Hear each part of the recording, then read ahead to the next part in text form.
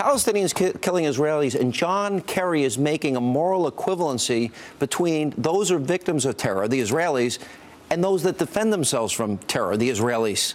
And I'm trying to understand, what is wrong? Why do they keep doing this? Why do they keep turning their back and stabbing Israel in the back? Well, all I can think of is that this should have been predictable back in 2008, right?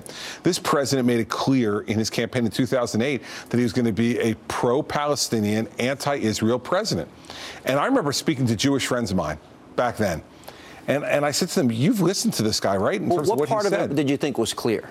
Oh, I guess just his rhetoric. I mean, he talked so much about the fact that there needed to be, equity in Israel, in the Middle East, rather, regarding the Palestinians in Israel. I don't see them as moral equivalents, Sean. I just don't.